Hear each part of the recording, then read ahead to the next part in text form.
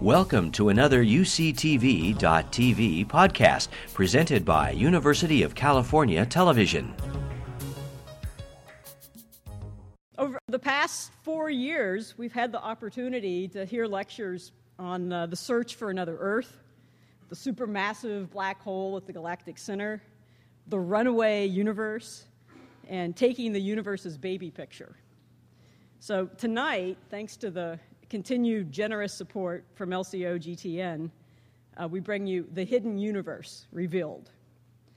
Now, the talented group at Las Cumbres Observatory shares a passion for discovery and education with UCSB physics, and they've been in the news a lot recently for the discovery of new worlds, new planets, and also for completing the installation of a telescope at Sedgwick Nature Preserve that some of the undergraduate classes at UCSB are using this very quarter.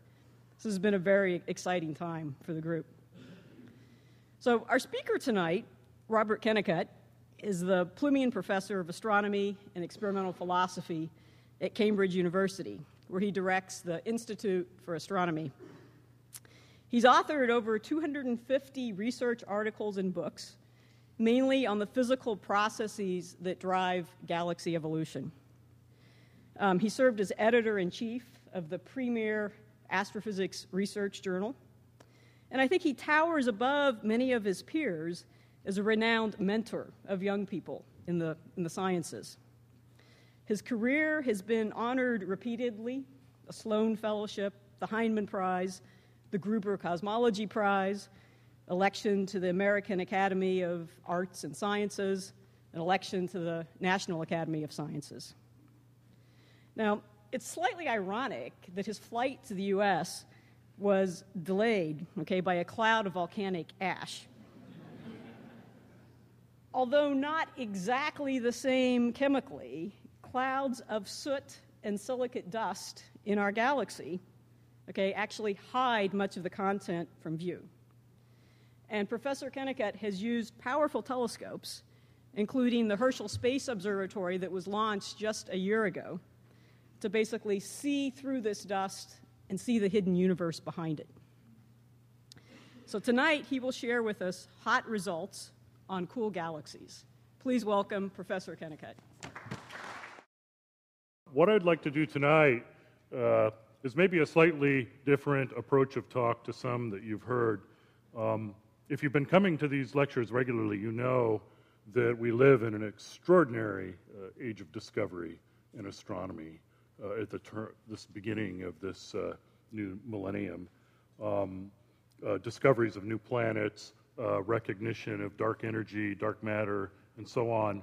And I really think, and many of my colleagues agree with me, that there's no exaggeration to say that the pace of discovery, the profundity of some of these discoveries, rivals that of the Copernican revolution 300 to 400 years ago. But unlike that time, where the scientific revolution took place over a period of about 150 years, here the same pace is happening over 10 to 20 years. It's absolutely extraordinary. Now you can ask, what are the reasons? Why now? What's so special about the time? And obviously brilliant scientists like Crystal and some others contribute. And some of the answers, I think, are the same as for many other fields and endeavors in life. For example, the computing revolution has affected astronomy as profoundly as it has other subjects. But one of the chief reasons, and the subject of tonight's talk, is that over the last 20 years or so, we have expanded astronomy beyond the confines of the study of the light we can see and the radio emissions of the universe, fields, of course, that go back decades, to the other reaches of the electromagnetic spectrum. And tonight, what I really want to do is to give you a case study in how that revolution has been wrought in one particular subject. I've picked one part of the spectrum, namely the infrared. I'll describe what the infrared is in a moment for those who need a reminder. And as it applies to one particular subject, namely the formation and evolution of galaxies, and in particular, how stars are born in the universe, how essentially the birth of stars and their contribution to the birth and evolution of galaxies.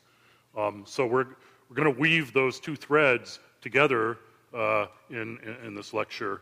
And although I cannot promise a profound takeaway, I'm not going to present an individual revolutionary discovery hot off the presses in the last year or two.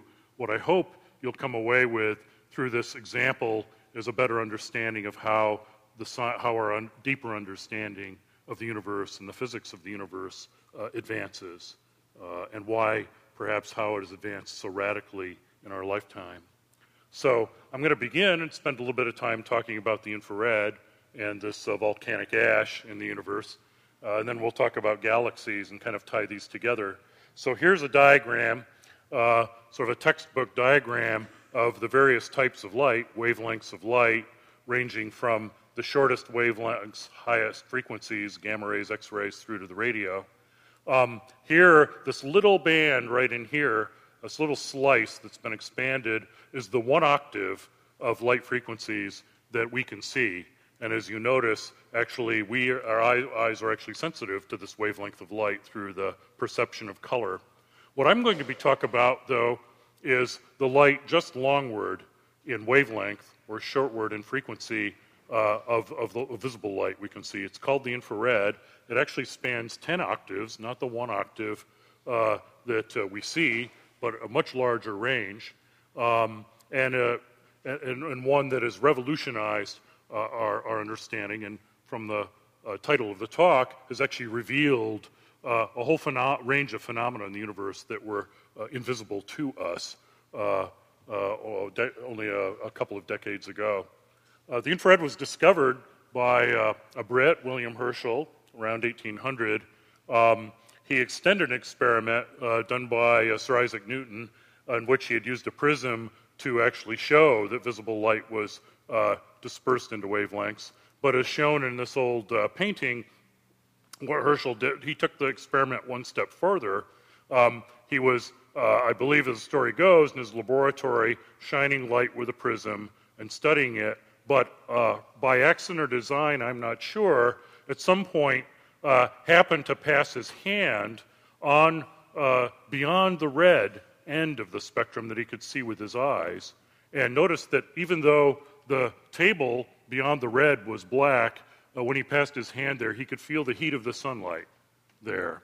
And then in follow-up is shown here by ingeniously putting together a set of thermometers, could actually measure that irradiance and actually make an estimate of how much of the sun's light, which passes through the atmosphere at least, is emitted in the infrared. So we've known about the infrared for a long time, but our ability to actually observe the dark sky in the infrared has actually been hampered has taken centuries to actually realize. I'll just mention anecdotally that among other things, this is the same William Herschel, by the way, who discovered the planet Uranus. That's what he's known best for. Actually, 2 telescopes have been named in his honor. One, a 4-meter telescope on La Palma in the Canary Islands, and very recently launched 1 year ago tomorrow, a space observatory, the Herschel Space Observatory, that will figure prominently in the talk. The largest telescope ever launched into space, at least for civilian purposes, I should say, and a state-of-the-art infrared observatory, quite appropriately named after Herschel. So, what is the infrared? So, as I say, it's invisible light, but you can sense it still. Our bodies do not have the ability to see it. Some reptiles have ability, and so on. Animals actually can see a limited range. We can't, but we do feel it as heat. And so I cannot show you photographs made with ordinary cameras of infrared light, but you can build cameras, the same kinds of cameras that fly on telescopes. You can actually use them to image everyday objects in the infrared. And thanks to the Spitzer Science Center in Pasadena, here are a few examples. This is what people look like in the infrared. These are the same kinds of cameras that people use to conduct energy audits of houses. There's heat sensing devices. His eyes are dark because the sunglasses are opaque to infrared radiation, but people glow there. The reason being that there is the physical laws are such that there's a relationship between the temperature of an object, which it emits light, and the wavelength at which that light is radiated. Visible light, as you see from looking into these light bulbs, is from objects with temperatures of thousands of degrees, but every object in the universe emits light at some wavelength, and it turns out for the infrared, that tends to be objects with temperatures from about 10 degrees above absolute zero through room temperature up to maybe 1,000 degrees. Here, we'll play a little quiz here. We'll start with an easy one. What are we looking at here in the infrared? I'll show you a visible photograph in a minute. Right. Start with a really easy one, just like an exam, right? So there's just a hair dryer. So here's the hair dryer, and here's the air coming out of the hair dryer. Here's one you'll never get unless you've gone to the website. So here's the opposite. Here's a blank floor. Any idea? I'm going to show you the infrared image in a minute. Anyone want to make a guess? Yeah, I think I heard the answer maybe. It was footprints. So this was someone at the Science Center had a barefoot person stand on the floor for a few minutes, walk off. After the person had left, the footprints were left behind. So think of infrared as heat radiation, if you like. Now, what is it that the infrared offers about studying any kind of object, whether it's here on the Earth or in the sky, that you cannot get with a visible wavelength telescope, like, say, one of Wayne's Rosing's telescopes at Las Cumbres, tuned to the visible light? And there are a couple of chief advantages, and one is summarized in this slide, and that is that the infrared has great penetrating power to see through particulate dust.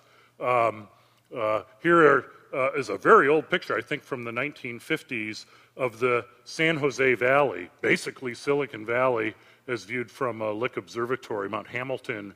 You know it has to be the 50s, because it doesn't look like this wild at all nowadays. But this was taken on a hazy day in yellow light, and when you look even in the near infrared, that haze goes away. The reason is that the wavelengths of light are larger than the particles of stuff that are making the haze, and so they shine right through it. And the same thing works. I'm now going to show you a couple of examples from astronomy of the same principle at work. This is a piece of the famous Orion Nebula, star-forming region, viewed in the visible. When you image the same area in the infrared, notice that here you see the beautiful nebula and a handful of stars, for example, the famous trapezium of stars. But from the visible image, you would have no idea that, in fact, lurking within this cloud is a cluster of another 1,000 stars. And when you go to the infrared, looking at a small region of this cluster, those stars appear. So penetrating power is one of the advantages. Here, I couldn't help. This is one of my favorite images. Oh, these talks are always an excuse to put up my favorite images. This is one that Andrea Getz may have shown in her talk. It's a photograph of the Milky Way, imaged from Cerro Pachón in Chile, and you notice the stars in the Milky Way, but this crisscrossed dust.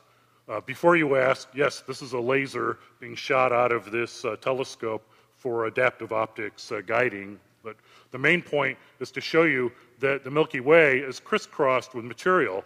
At first glance, this looks like holes in the galaxy, places where there are no stars, but no, it's quite the opposite. In fact, it's very dense and thick clouds of gas which have embedded within them dust. In studying even our own galaxy, this dust almost completely compromises our ability to map the true shape of the Milky Way and its extent, or even to see its center. In fact, this is an all-sky, this is a fisheye lens composite image of the Milky Way wrapping around the entire sky.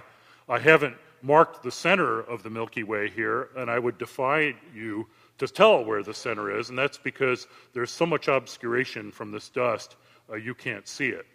Now, you might think that interstellar space, being a near vacuum, actually would not be very opaque to dust, but in fact, the concentration of dust in interstellar space is absolutely enormous by any ground-based standards. Indeed, the gas itself and the dust that's mixed with it is at very low pressure, but when you look through trillions of miles of the stuff, as you are in this image, it becomes very dark. And in fact, space is an incredibly dirty place. And so I tried to think of how to express that, and one way to do that is to give you a very simple analogy to the dust, for example, the volcanic dust from the volcano and so on. If you go to the web, as I did, you can look up the standard, the OSHA, the Occupational Safety and Health standard for a worker working in a dusty environment, for example, a coal miner or a carpenter. And what you find is that the OSHA maximum allowable level of dust in the air is about 3 parts per million. It varies a little bit depending on the composition of the dust and so on. What that means is if you're working in a coal mine and you're kicking up more than 3 parts per million of coal dust or silicate dust, the workers have to wear respirators to do it. So how does that compare to interstellar space? Well, for the gas in the between the stars in galaxies in the universe, the concentration isn't 3 parts per million, it's 10,000 parts per million. Incredibly dense. To give you some idea how thick that is, if we would actually fill this room with dust with the same concentration as you find in the interstellar medium, obviously denser in this room, but with a 1 to 100 proportion, and essentially dispersed it in the air, none of you would be seeing me right now. It'd be a voice coming in the dark. None of you would see the person sitting in front of you. And in fact, none of you would even see the hand in front of your face. And maybe if you held your fingers within about an inch or two, you might dimly see. It's that thick. Or, alternatively, if we were to precipitate out, let all that dust settle out onto the floor, you can ask how deep a layer it would be. Well, it depends a lot on what kind of dust, but it's the same stuff that collected in my dorm room in my freshman year in college, or the stuff that collects in the bag of your vacuum cleaner. It would be a layer several inches deep that you'd have to wade through. So in other words, space is a very, very dusty place, and so this obscuration is important. So this is the Milky Way in visible light, but the punchline is all we have to do is observe at the nearest wavelengths maybe 3 or 4 or 5 times longer than visible light, and when we look there, the same piece of sky, that's what you see. The dust essentially goes away, and you can see there's the center of the Milky Way, and wrapping around the side you see the true structure. So that's one advantage of the infrared. Another advantage is that if you go to even longer wavelengths, between about 10 and 100 micrometers, or this is now about 20 to 200 times longer than green light, then just like the people, the hair dryers and so on, that dust begins to glow. So here again is the Milky Way in visible light, the center of our Milky Way. And whereas at short infrared wavelengths you see the starlight, if you go to longer wavelengths, you actually begin to see the dust glowing brightly. And so in the infrared, we not only can have an obscuration-free, essentially eliminate the effects of the dust, but by tuning to another wavelength, we can actually image that dust. And that's particularly important because many of these most dusty regions, these concentrations you see, every one of these corresponds to a very dense gas cloud or dust cloud in which stars are forming. These clouds are maternity wards for stars, and you can probe them more powerfully in the infrared than anywhere else. Here is another example. I'll just show. I actually meant to take these slides out, but since they're up, here is the Sombrero Galaxy viewed with the Hubble Space Telescope. You can see why the name is Sombrero. It has this very thick disk of gas and, of course, obscuring dust. If we observe this in the infrared, instead, everything reverses. Dark becomes bright, the dust glows, you're seeing that band of dust. This is the stuff, and in fact, what looked to be a disk of dust is actually, we now know is actually a ring. And then I think one more example, I'll talk about Spitzer Space Telescope in a moment, famous Whirlpool galaxy. Here's what it looks like in visible light, bright stars, then you see this dark silhouettes. It's this dust actually makes the beautiful structure. It creates the contrast, the beautiful highlighting that makes the beautiful spiral arms. If you observe in long infrared wavelengths, suddenly everything here that appears dark appears bright. It's an almost negative image of what you've seen before. And clearly we can study in all of its beauty not only the fact that dust is there and measure how much there is, but actually study its structure and, in fact, not only study the star formation, but understand the dynamical processes that led to the formation of those stars. That's sort of a quick summary of what's going to follow in the talk. So I tried to give you a feel in one sense of how much dust there is by this analogy, right, to obscuration in this room. Another way is to ask how much of the starlight in the entire universe is actually affected by this dust.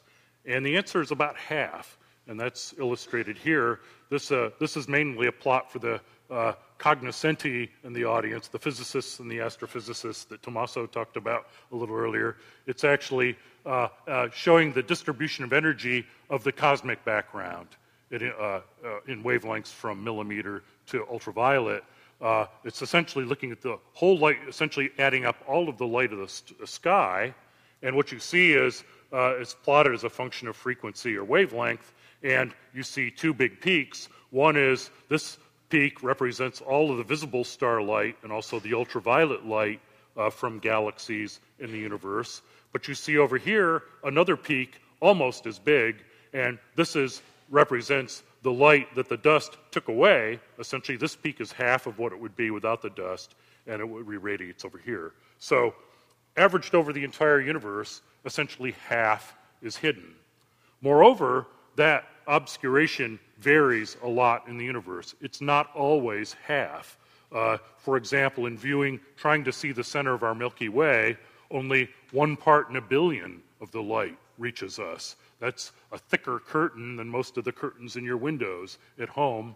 And in many of the most actively star-forming galaxies in the universe, only 1 part in 1,000 or 10,000 gets out. So, in fact, by studying the universe in the infrared, we're opening up not only half of the starlight overall, we're discovering entirely new phenomena that were hidden from view before. And I'll try to show you some examples of that in a moment. Before we finish this introduction, let's ask another obvious question. Okay, if the infrared is such a fabulous tracer of the universe, star formation in the universe, and dust, why is not Wayne Rosing building a network of infrared telescopes to study the sky? Why are most ground-based telescopes tuned instead to visible light, and actually you can do the near-infrared? 2 reasons for it. One is, unfortunately, most of that infrared radiation does not penetrate through the Earth's atmosphere. It's blocked. That's shown in this diagram. Here's the electromagnetic spectrum, and these lines represent the opacity of the universe, the opaque regions and the transparent regions. In our sky, our atmosphere lets the sunlight in, but the heat is trapped. It's not allowed, does not escape. You've heard about this before. This is the famous greenhouse effect that contributes to keeping us warmer than Earth, warmer than it would otherwise be, and is now increasing and producing global warming and so on.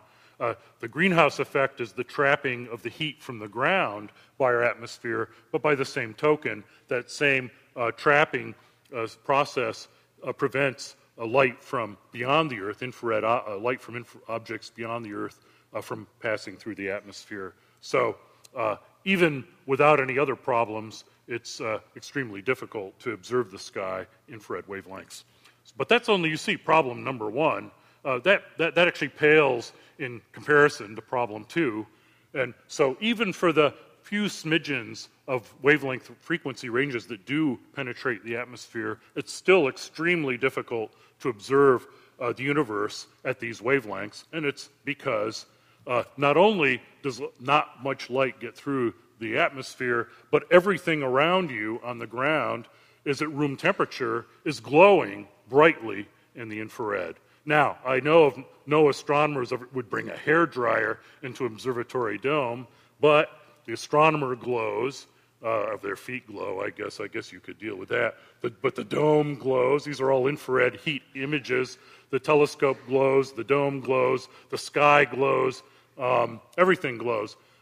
One of the founders of infrared astronomy, grand old man, Professor George Reiki in Arizona, once tried to explain to me, I spent most of my life as a visible wavelength astronomer, tried to explain to me what it's like to try to observe the thermal infrared from the ground. And he said, basically imagine observing with a conventional visible light telescope, trying to observe a faint star, but having to observe at noon with the sun shining down into your telescope, with the telescope on fire, with the dome on fire, and with somebody pointing a blowtorch onto your camera. Now, I think he exaggerated. I think the blowtorch part was going a bit far there. May not be quite that bad. But the rest is, in fact, an understatement. The interference of that light is absolutely horrible. And so, until the advent of space astronomy, infrared astronomy, only a handful of the very hottest, basically, sources in the sky were discovered. So, solution to problems 1 and 2 is, of course, get above the atmosphere. And so most of the progress in this field has been thanks to a whole armada of infrared telescopes. Here are 4 that I'm not going to talk about much. These 3 all have conducted or are conducting IRAS, ACARI, and WISE all-sky surveys in the infrared.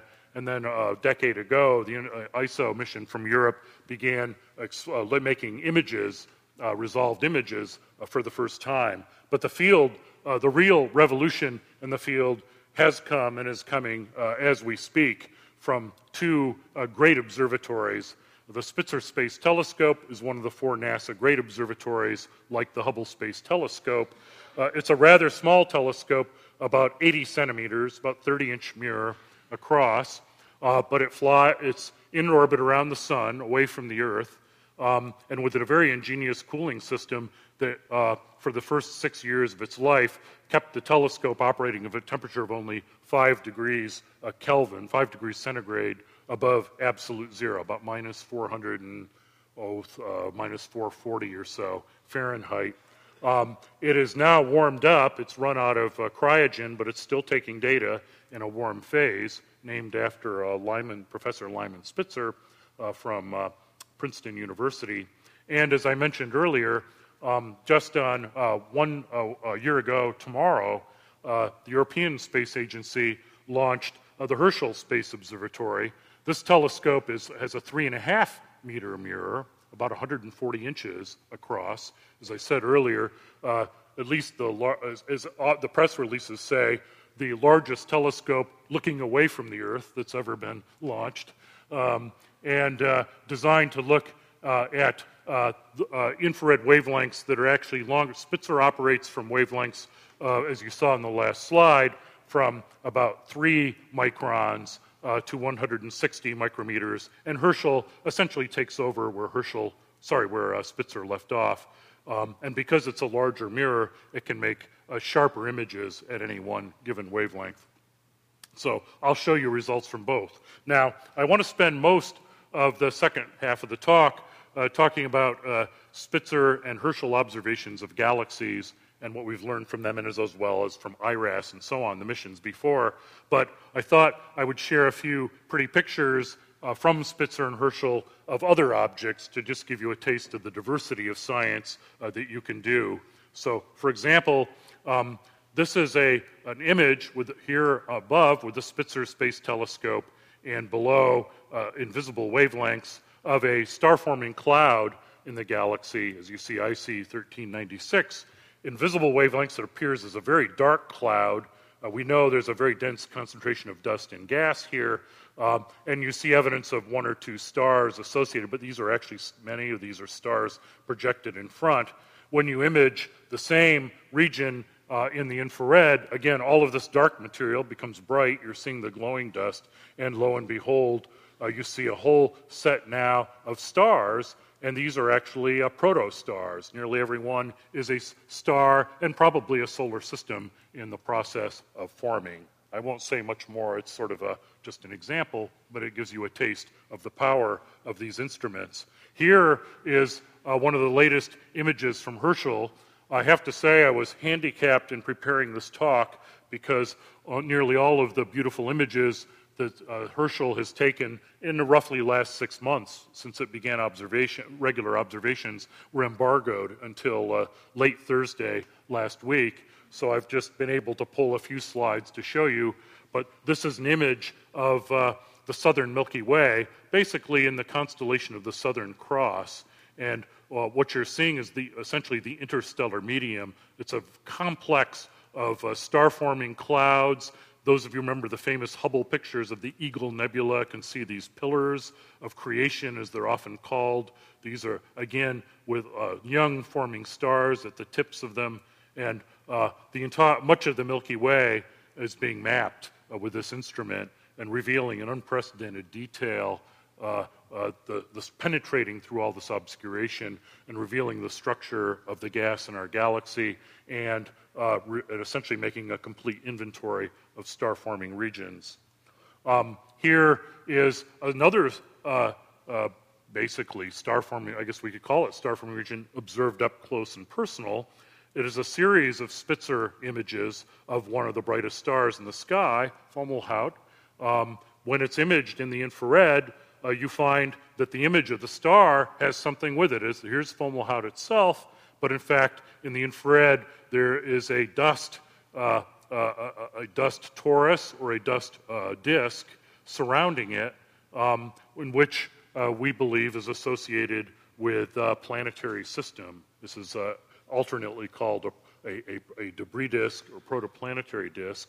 And stunning confirmation for that hypothesis arrived a little more than a year ago. Many of you may have seen this news story, coronagraphic imaging with the Hubble Space Telescope. So this is a camera that blocks out the light of Fomalhaut itself. It's a naked eye star, one of the brightest stars. You can imagine with Hubble, all of this striation is scattered light from the star itself. But what was found was a spot surrounding this star, and when the repeat images were made of this star, that spot moved with an orbit that is consistent with an orbit of a planet would have at that distance. So this was one of the first actual direct imaging of a planet around another star, and all sort of hinted at by those Spitzer observations. Finally, I don't have enough time today to talk about the richness, the spectroscopic richness, the diagnostics.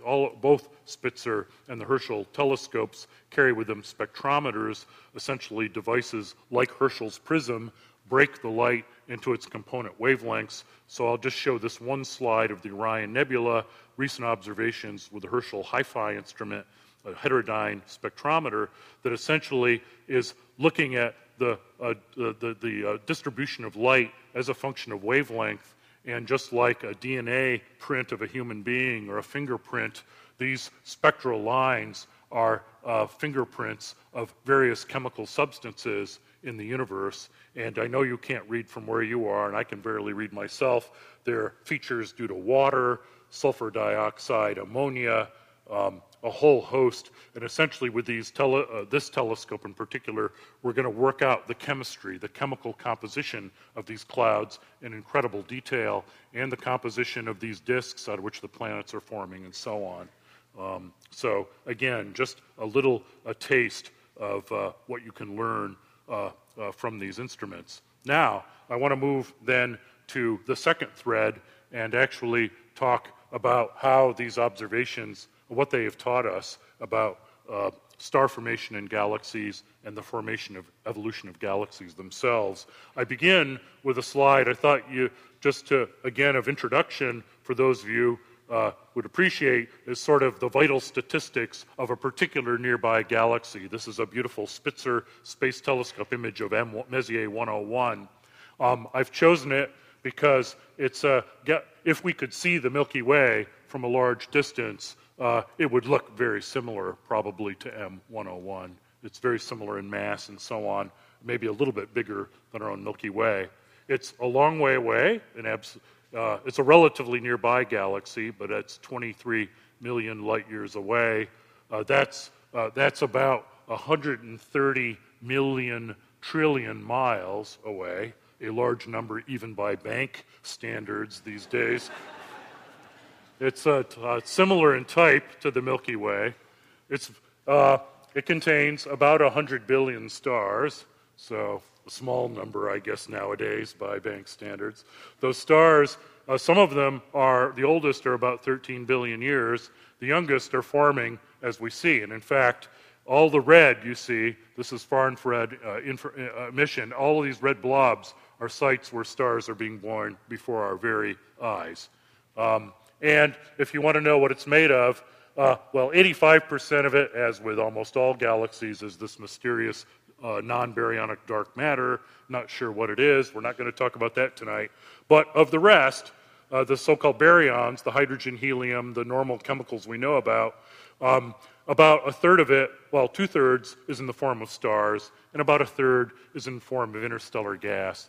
And to the extent that this gas is the raw material to form new stars, think of the fuel tank of M101 as being about 1/3 on the fuel gauge, right?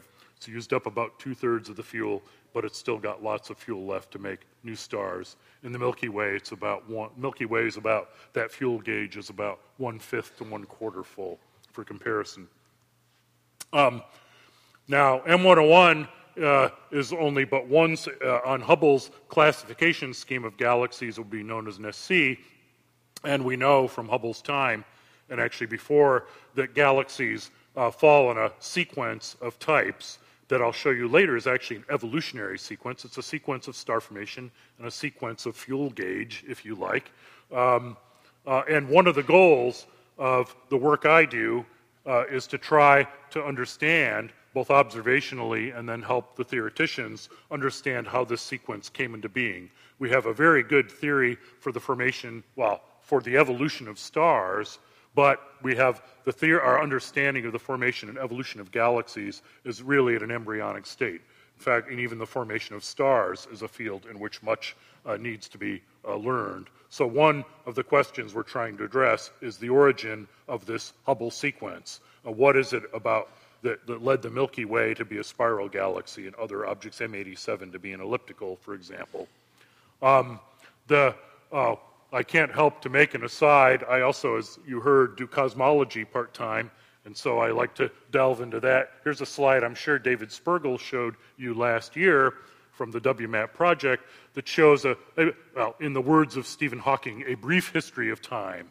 The universe, by the way, I was asked at my last talk, why is the universe bell-shaped? And the answer is no, this is artistic license. It has nothing to do with the shape of the universe. And don't ask me about this. It's a very complicated answer. So here's the history of the universe from the Big Bang to the present. We think that everything we see formed in an explosion that we can now precisely date to about a little more than 13.5 billion years ago. Initially, the universe was quite smooth, but after it underwent a so-called inflationary expansion, that smoothness was not perfect. There were slight imperfections in the smoothness of the gas. It was all gas, essentially elementary particles at that time, and there were slight variations in density just due to the quantum nature of the universe.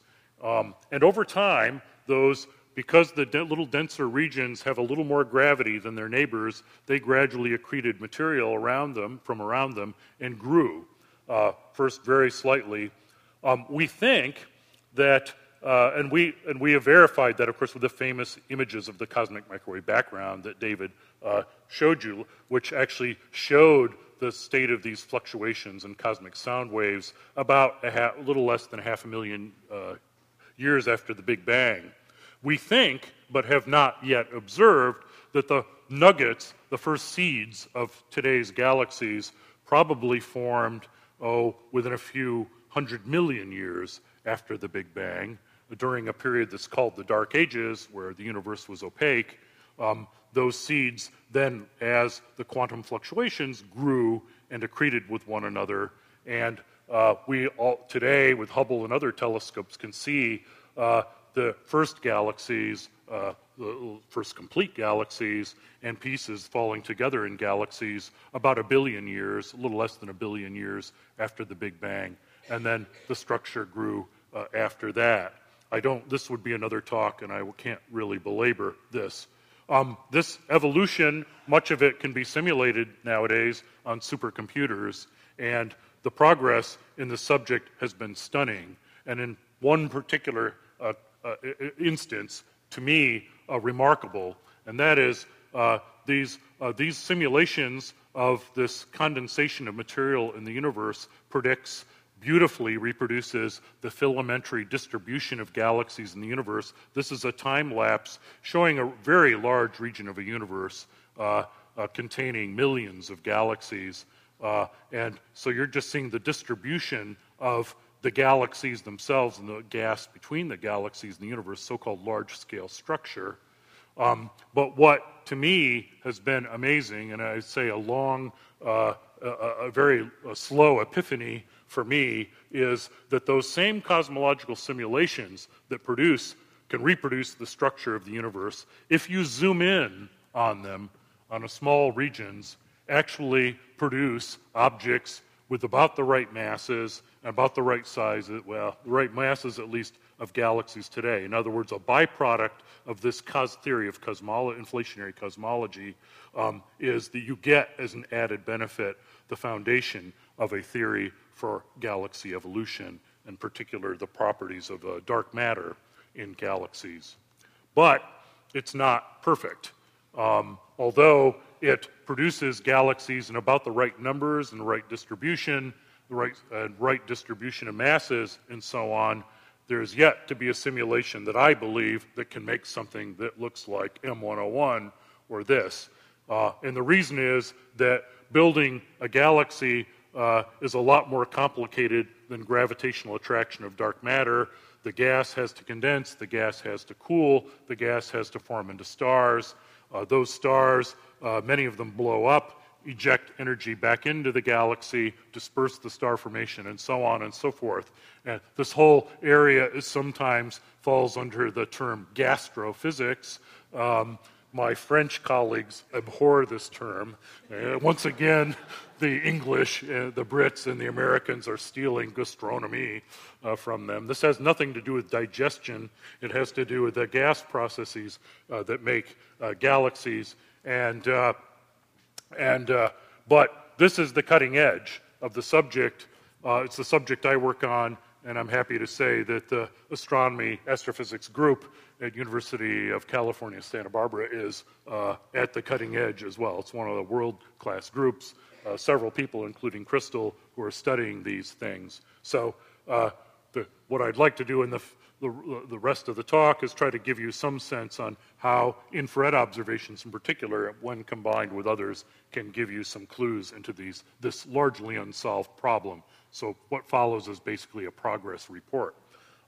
The subject is advanced tremendously, not only from the advances of the Spitzer Space Telescope, but also with measurements in the ultraviolet, large ground-based surveys like Sloan, so on and so forth.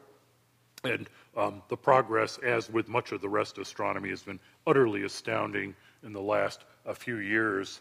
The work, my connection over the last decade has largely, although I was brought up as a visible wavelength astronomer, I was given a battlefield promotion about 10 years and have been leading actually 3 large collaborations on the Spitzer and Herschel space telescopes. Many of the pictures you've been seeing come from a Spitzer survey called the SING survey. This was essentially a survey of 75 galaxies in our nearby universe, covering the full range of properties, measuring them not only in the infrared, but also the ultraviolet, X-rays, radio, and so on, to try to quantify the star formation properties and the dust the dust and gas properties of these objects. So a little advertisement. This actually comes from a 3x4 poster, which we still can probably find, fetch up some extra copies of. The extension to this project is a survey called Kingfish on the Herschel Space Observatory. It's observing essentially the same galaxies, but with much higher spatial resolution in the far infrared. Unfortunately, our data are just arriving for that. I had hoped I could show you lots of hot results from that, and I'll show you a couple pictures, but you'll have to invite me back in 20 years or something. I'll tell you about the rest of that. Okay, so what do you learn? One way, so I want to give you a little better feel of what you can learn from galaxies in the infrared. And I think one way to do that is actually show you images of galaxies taken at different infrared wavelengths. As I said at the beginning of the talk, the range, the wavelength range in the infrared is much larger than the visible, 10 octaves instead of 1, a factor of basically 1,000 in wavelength. And what that means is there's not one kind of infrared radiation.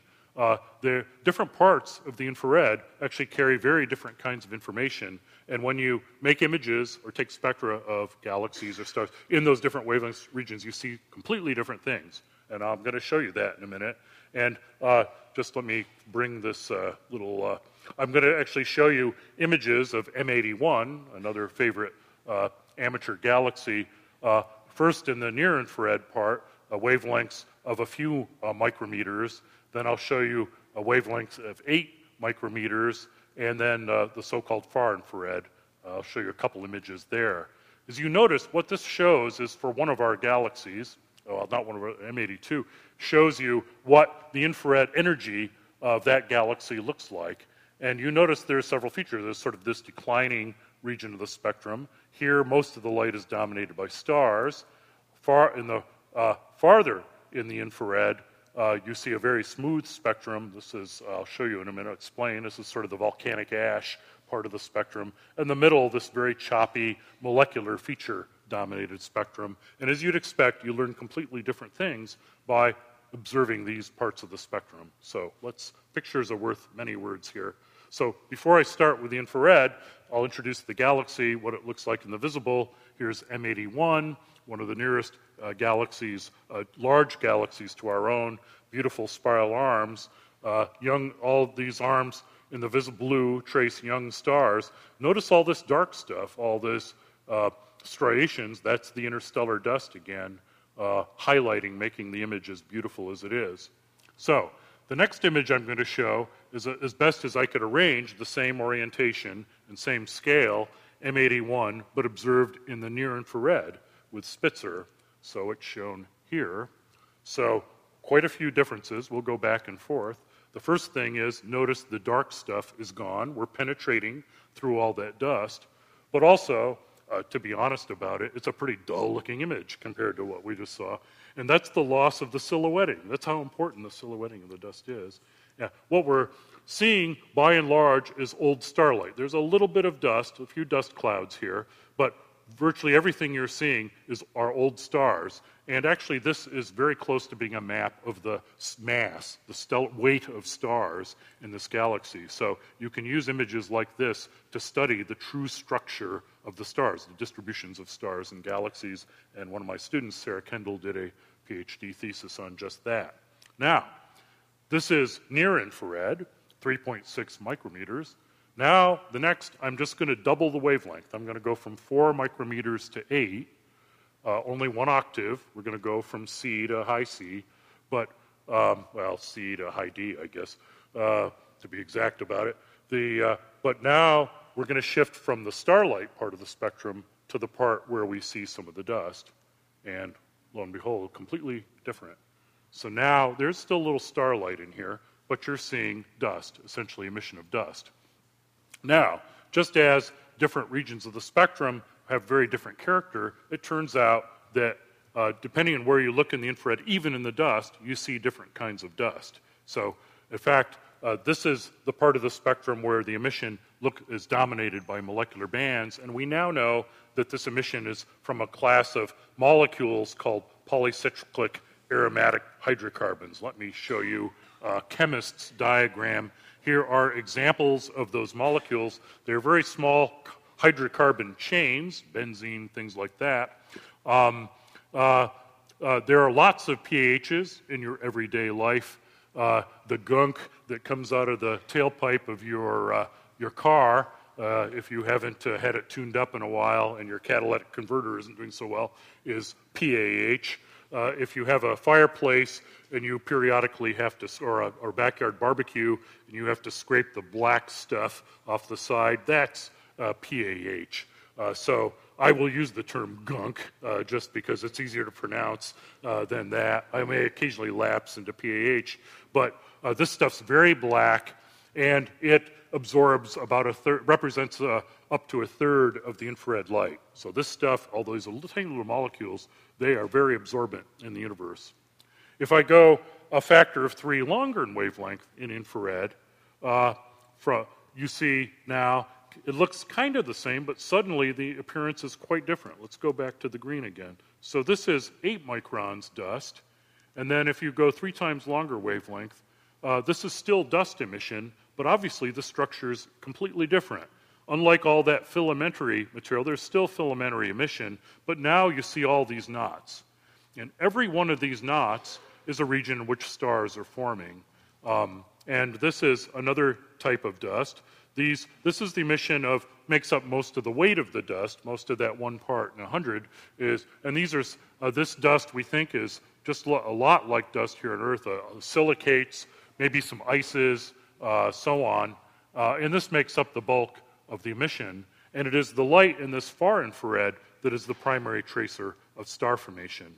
Now, I would love to show you a Spitzer image now going even longer in wavelength to see if it changes further.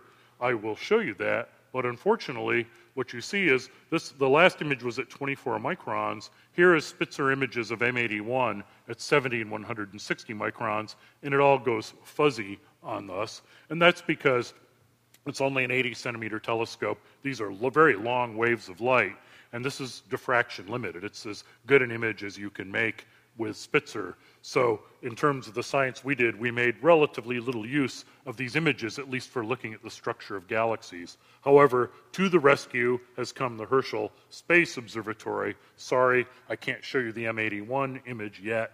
The comparable has not released yet, but this is the Whirlpool Nebula observed at the same wavelengths as these 2 images of M81. And what you see is because the Herschel mirror is 4 times larger at any one frequency or wavelength, it makes images 4 times sharper. And in fact, you see even more segregation into star-forming clouds. So at these long wavelengths, so we can study at one time not only the star formation itself, the dust heated by young stars and measure the number of young stars, but we can study the gas by comparing wavelengths, actually study the gas out of which the stars are made as well.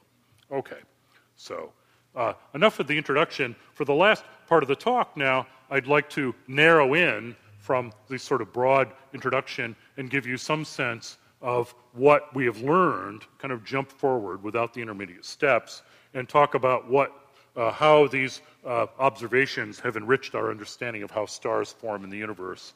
One introductory example of the power, the real power in these infrared observations is not to use them by themselves, but to combine them with measurements in visible light or the ultraviolet. Here's another example of a galaxy from the SING survey, NGC 6946. It's not a Messier object, observed in visible light, actually in H-alpha emission, which highlights the glow from ultraviolet radiation of young forming stars. That gives us a measure of the star formation that is not blocked by dust.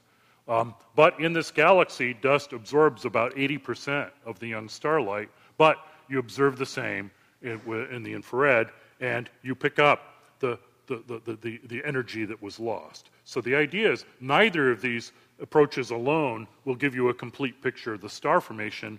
The dust absorbs some of the starlight, but not all of it. But if you can combine the two in together in various combinations, you actually get a complete inventory for the first time in star formation.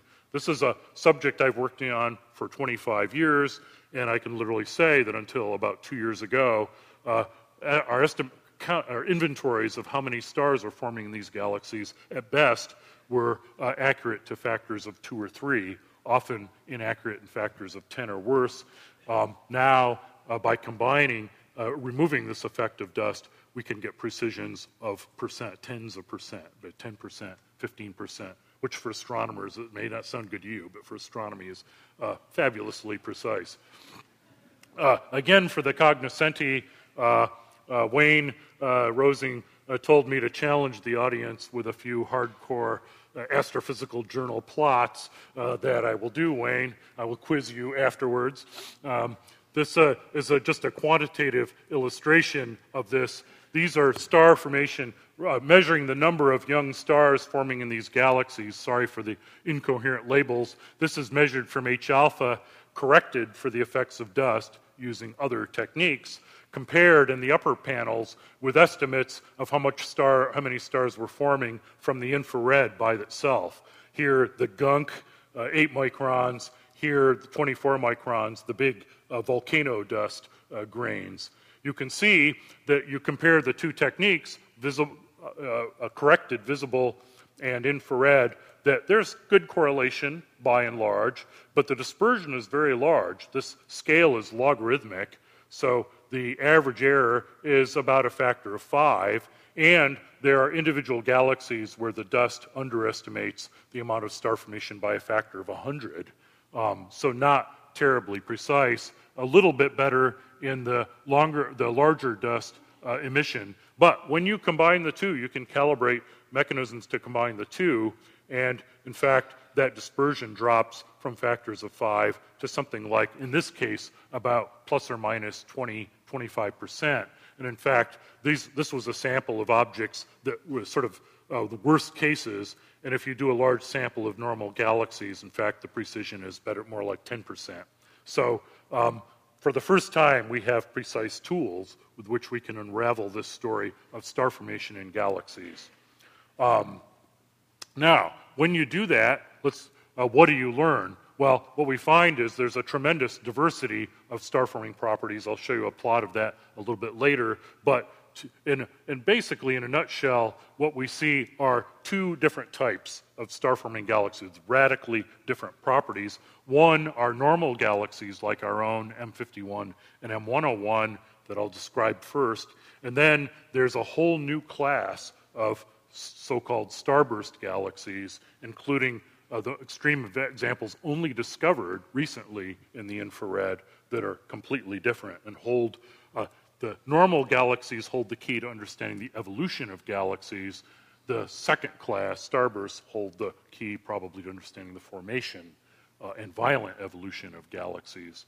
So here are infrared images of 4 galaxies from the left end of Hubble's tuning fork to the other. When you look at elliptical galaxies, actually, they aren't forming many stars at all. And as you go along the spiral sequence, what you find is the more gas-rich, smaller bulge you are, the more star formation you see. This had been seen first, actually, at other wavelengths, but we can now quantify these trends much better with the addition of the infrared.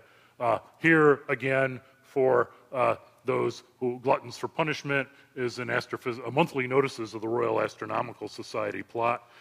It shows actually for several hundred nearby galaxies how the star formation rate normalized to the mass of the galaxy, relative star formation changes with the brightness. And as galaxies get more massive and brighter, they're actually efficient forming stars less efficiently today. And you can make the same comparison of the gas supply. You can measure how much, essentially the size of the fuel tank of cold gas. And what you find is all of the trends you see in star formation actually are mirrored in gas supply. In fact, it's this correlation that is causing this one. May seem obvious, but actually needed to be demonstrated in a quantitative way.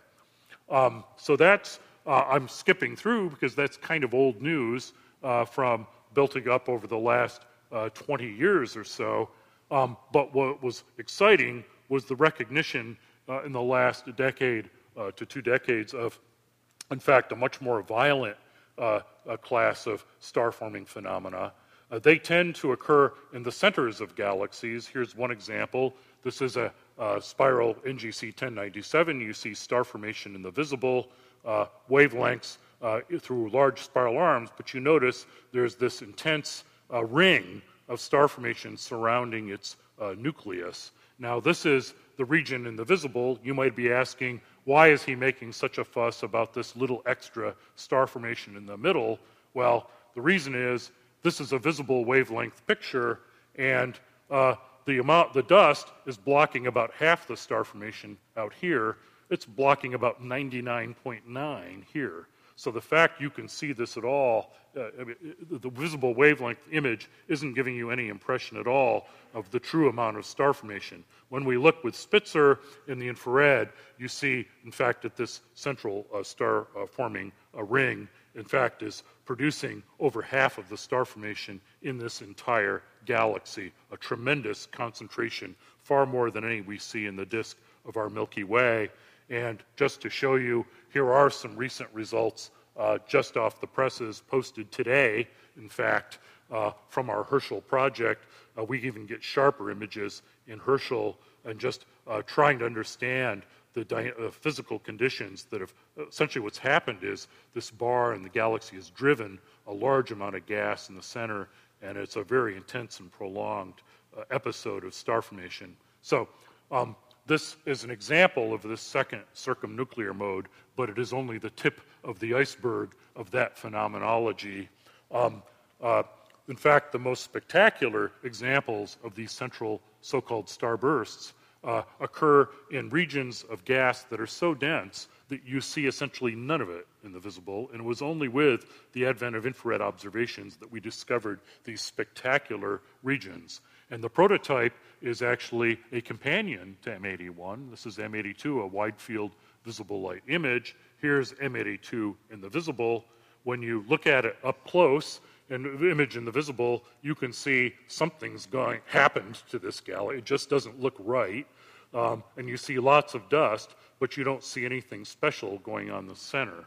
However, when you image it with the Spitzer Space Telescope, you discover an extraordinary, in fact, a galaxy which in the infrared is one of the brightest objects in the sky, rivaling the planet Jupiter and many solar system objects. In fact, this object, the M82, is so bright in the infrared, it was actually discovered first from ground-based telescopes. Despite the blowtorch and all that, you could see it through there. So what's going on here? Here is a cleaned-up Spitzer image. Now, there is an intense concentration of star formation within the inner 1,000 light years or so. It's forming as many stars as the entire Milky Way in a size, the region of one large star-forming region itself in the Milky Way. Something has happened to concentrate gas in its center. All of this stuff, this is gunk. This is the pH dust from gas that is being ejected, blown out. The star formation is so intense that the supernovae, the exploding stars, are actually blowing the gas out of this galaxy, probably with enough speed for it to escape into intergalactic space. The subject is Crystal Martin's one of the world's experts on this subject, to the extent that these PAHs are smoke contains lots of PAHs. The press release that went along with this talked about pall of smoke rising out of a starburst galaxy. It is an accurate analogy. When you combine that information with X-ray observations, you find the Spitzer observations here on red. This is also comparing with X-ray mapping from the Chandra Space Observatory. Chandra is sensitive to gas at temperatures of 1,000,000 degrees or higher. What you find is essentially this interstellar dust is part of an incredible outflow of gas blowing out. And this is an example of what we call an infrared luminous galaxy, and an extreme type of star formation you do not see in the disks of Milky Way or normal galaxies.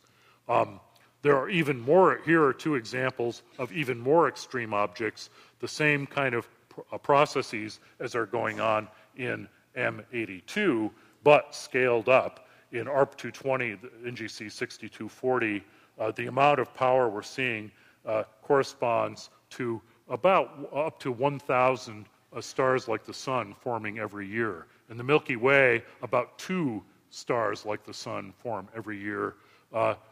These are hundreds of times more stars forming, and forming in incredibly compact regions.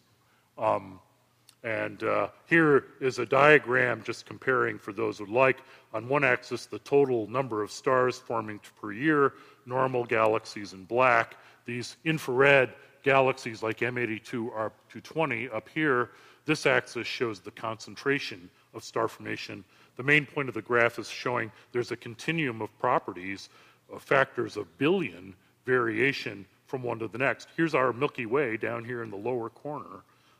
And these objects are up here, incredible in the volume of star formation, but also the concentration as well. I need to finish, so I'm going to sort of come to a couple punchlines and actually close to the end. So what happened?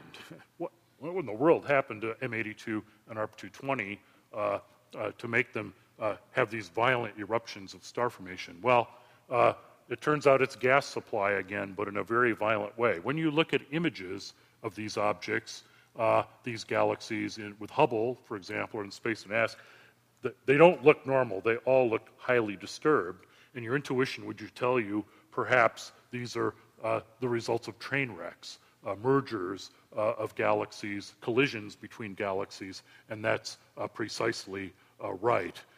In the case of M82, here again is a visible light image of M82 and M81. If you observe in hydrogen, cold hydrogen, with a very large array, you can see this is the gas around these galaxies. You realize that M81 and M82 are in a very complex menage a trois with a third galaxy here in which gas is being transferred from one and dumping on. So these are events in which billions, millions to billions of solar masses of cold gas are being funneled into the centers of galaxies. It is igniting into new stars, and that gas is turning into stars as rapidly as nature will allow, essentially what we call one dynamical time. The reason this is exciting is the kind of processes we're seeing in these merging galaxies is very reminiscent, both visually and physically, quantitatively, to what you see all the time in the most distant universe. This is images from the deepest image of the sky at visible wavelengths ever obtained, the Hubble Ultra Deep Field, showing galaxies as they were several billion years ago. And you find at the highest redshift, the most distant galaxies, these sorts of normal galaxies go away, and everything looks merging and peculiar. To some extent, the objects we've been talking about are Rosetta Stones for the early evolution of our own Milky Way and other galaxies.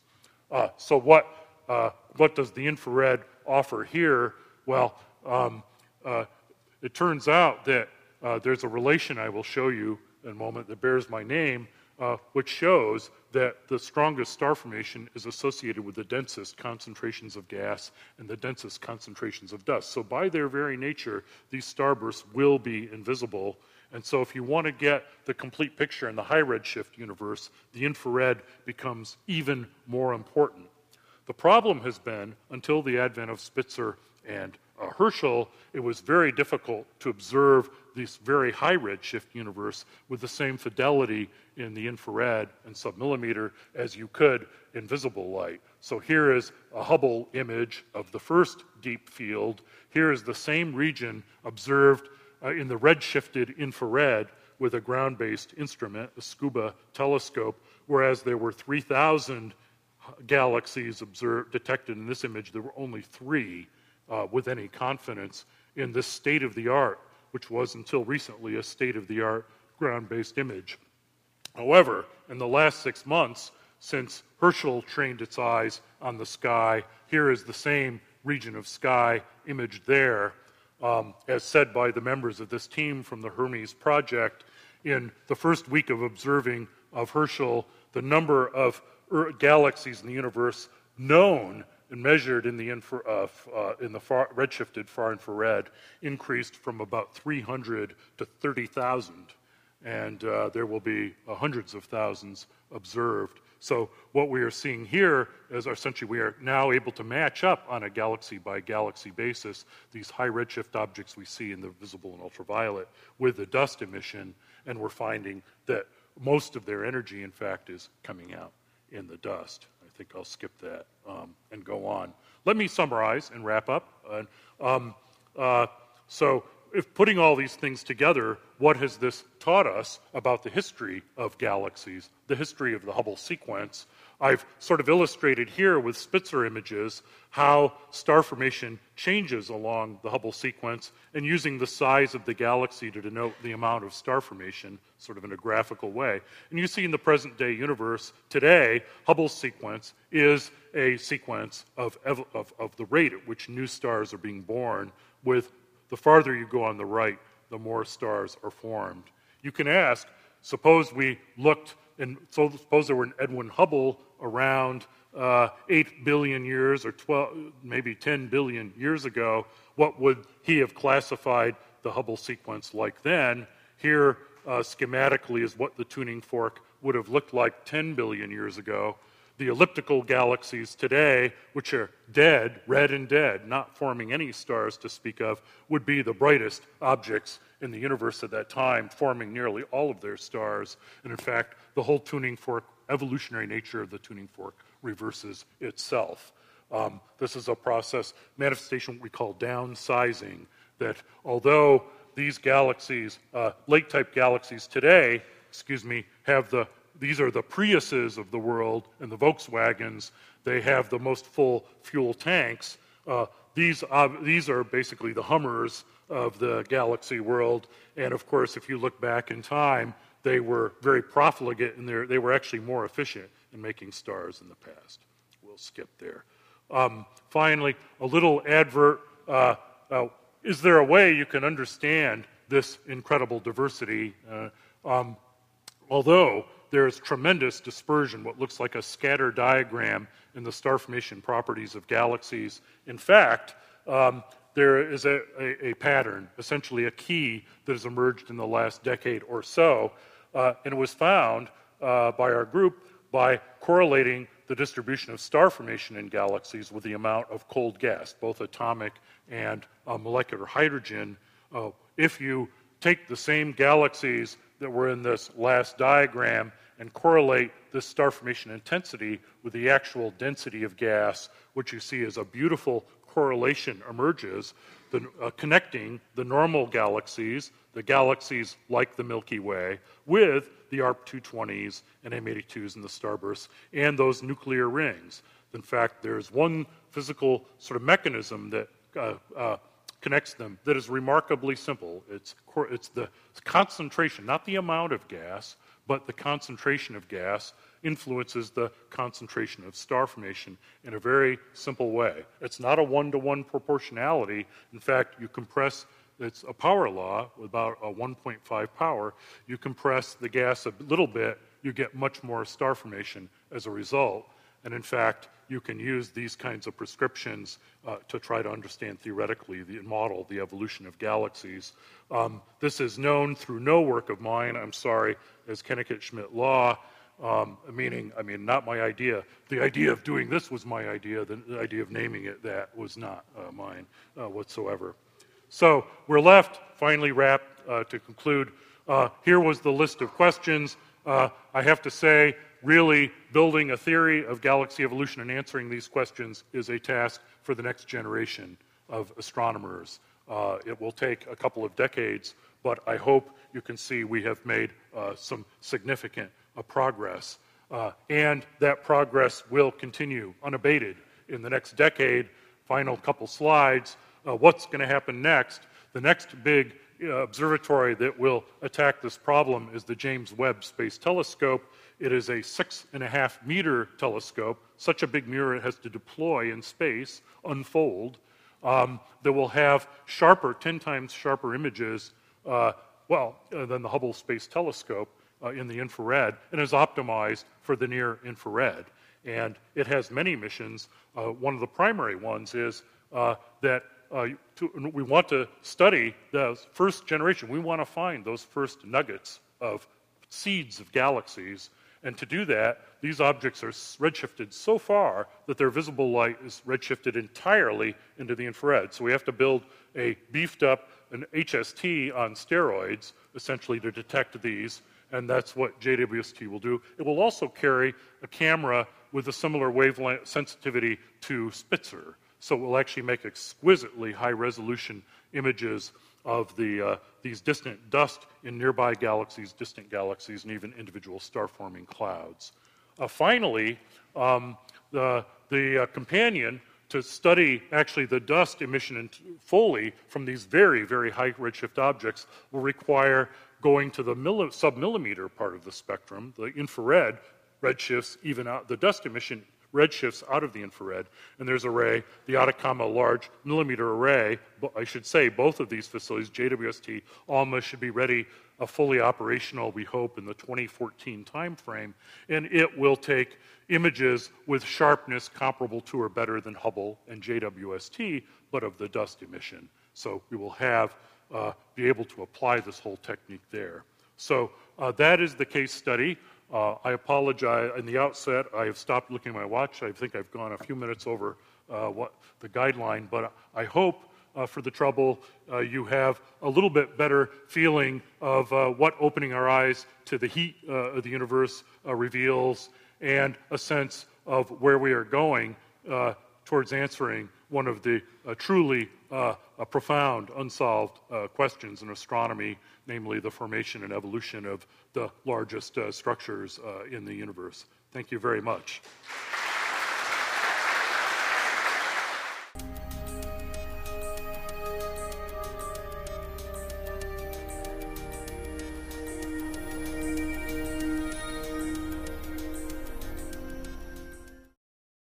You saw the numerical simulation. This was the showing the development of structure in the universe and the development of these structures. And I have to say, I've never found a perfectly good, accurate, intuitive explanation for it, but it has to do with a combination. You could imagine if you lived in a static universe and as material collapsed, it would collapse and form round blobs. But you have to remember that the whole universe is expanding. In fact, it's first expanding and slowing down, then it speeds up after that.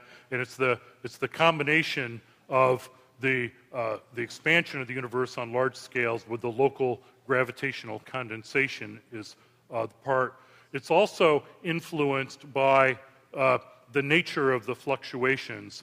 I talked about quantum fluctuations in density.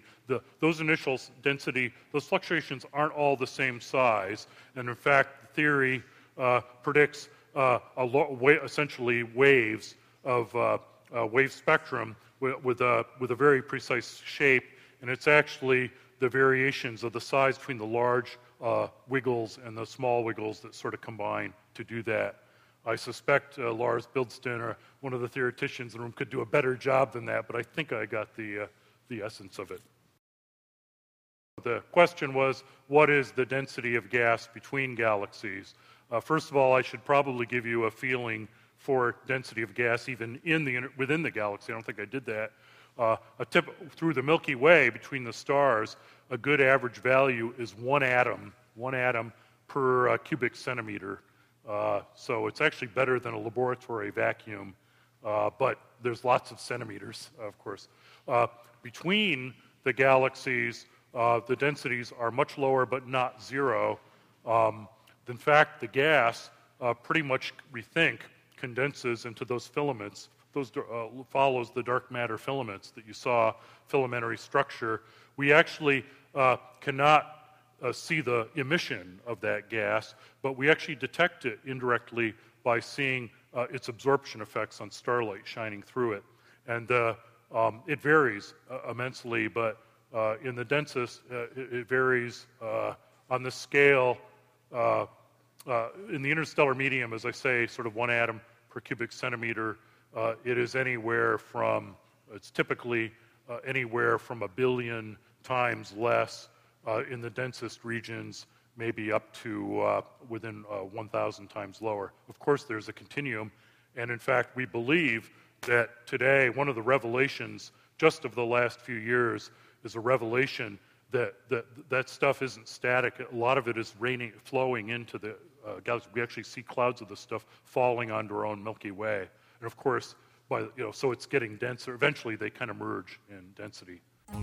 You've been listening to a podcast by University of California Television. For more information about this program or UCTV, visit us online at uctv.tv.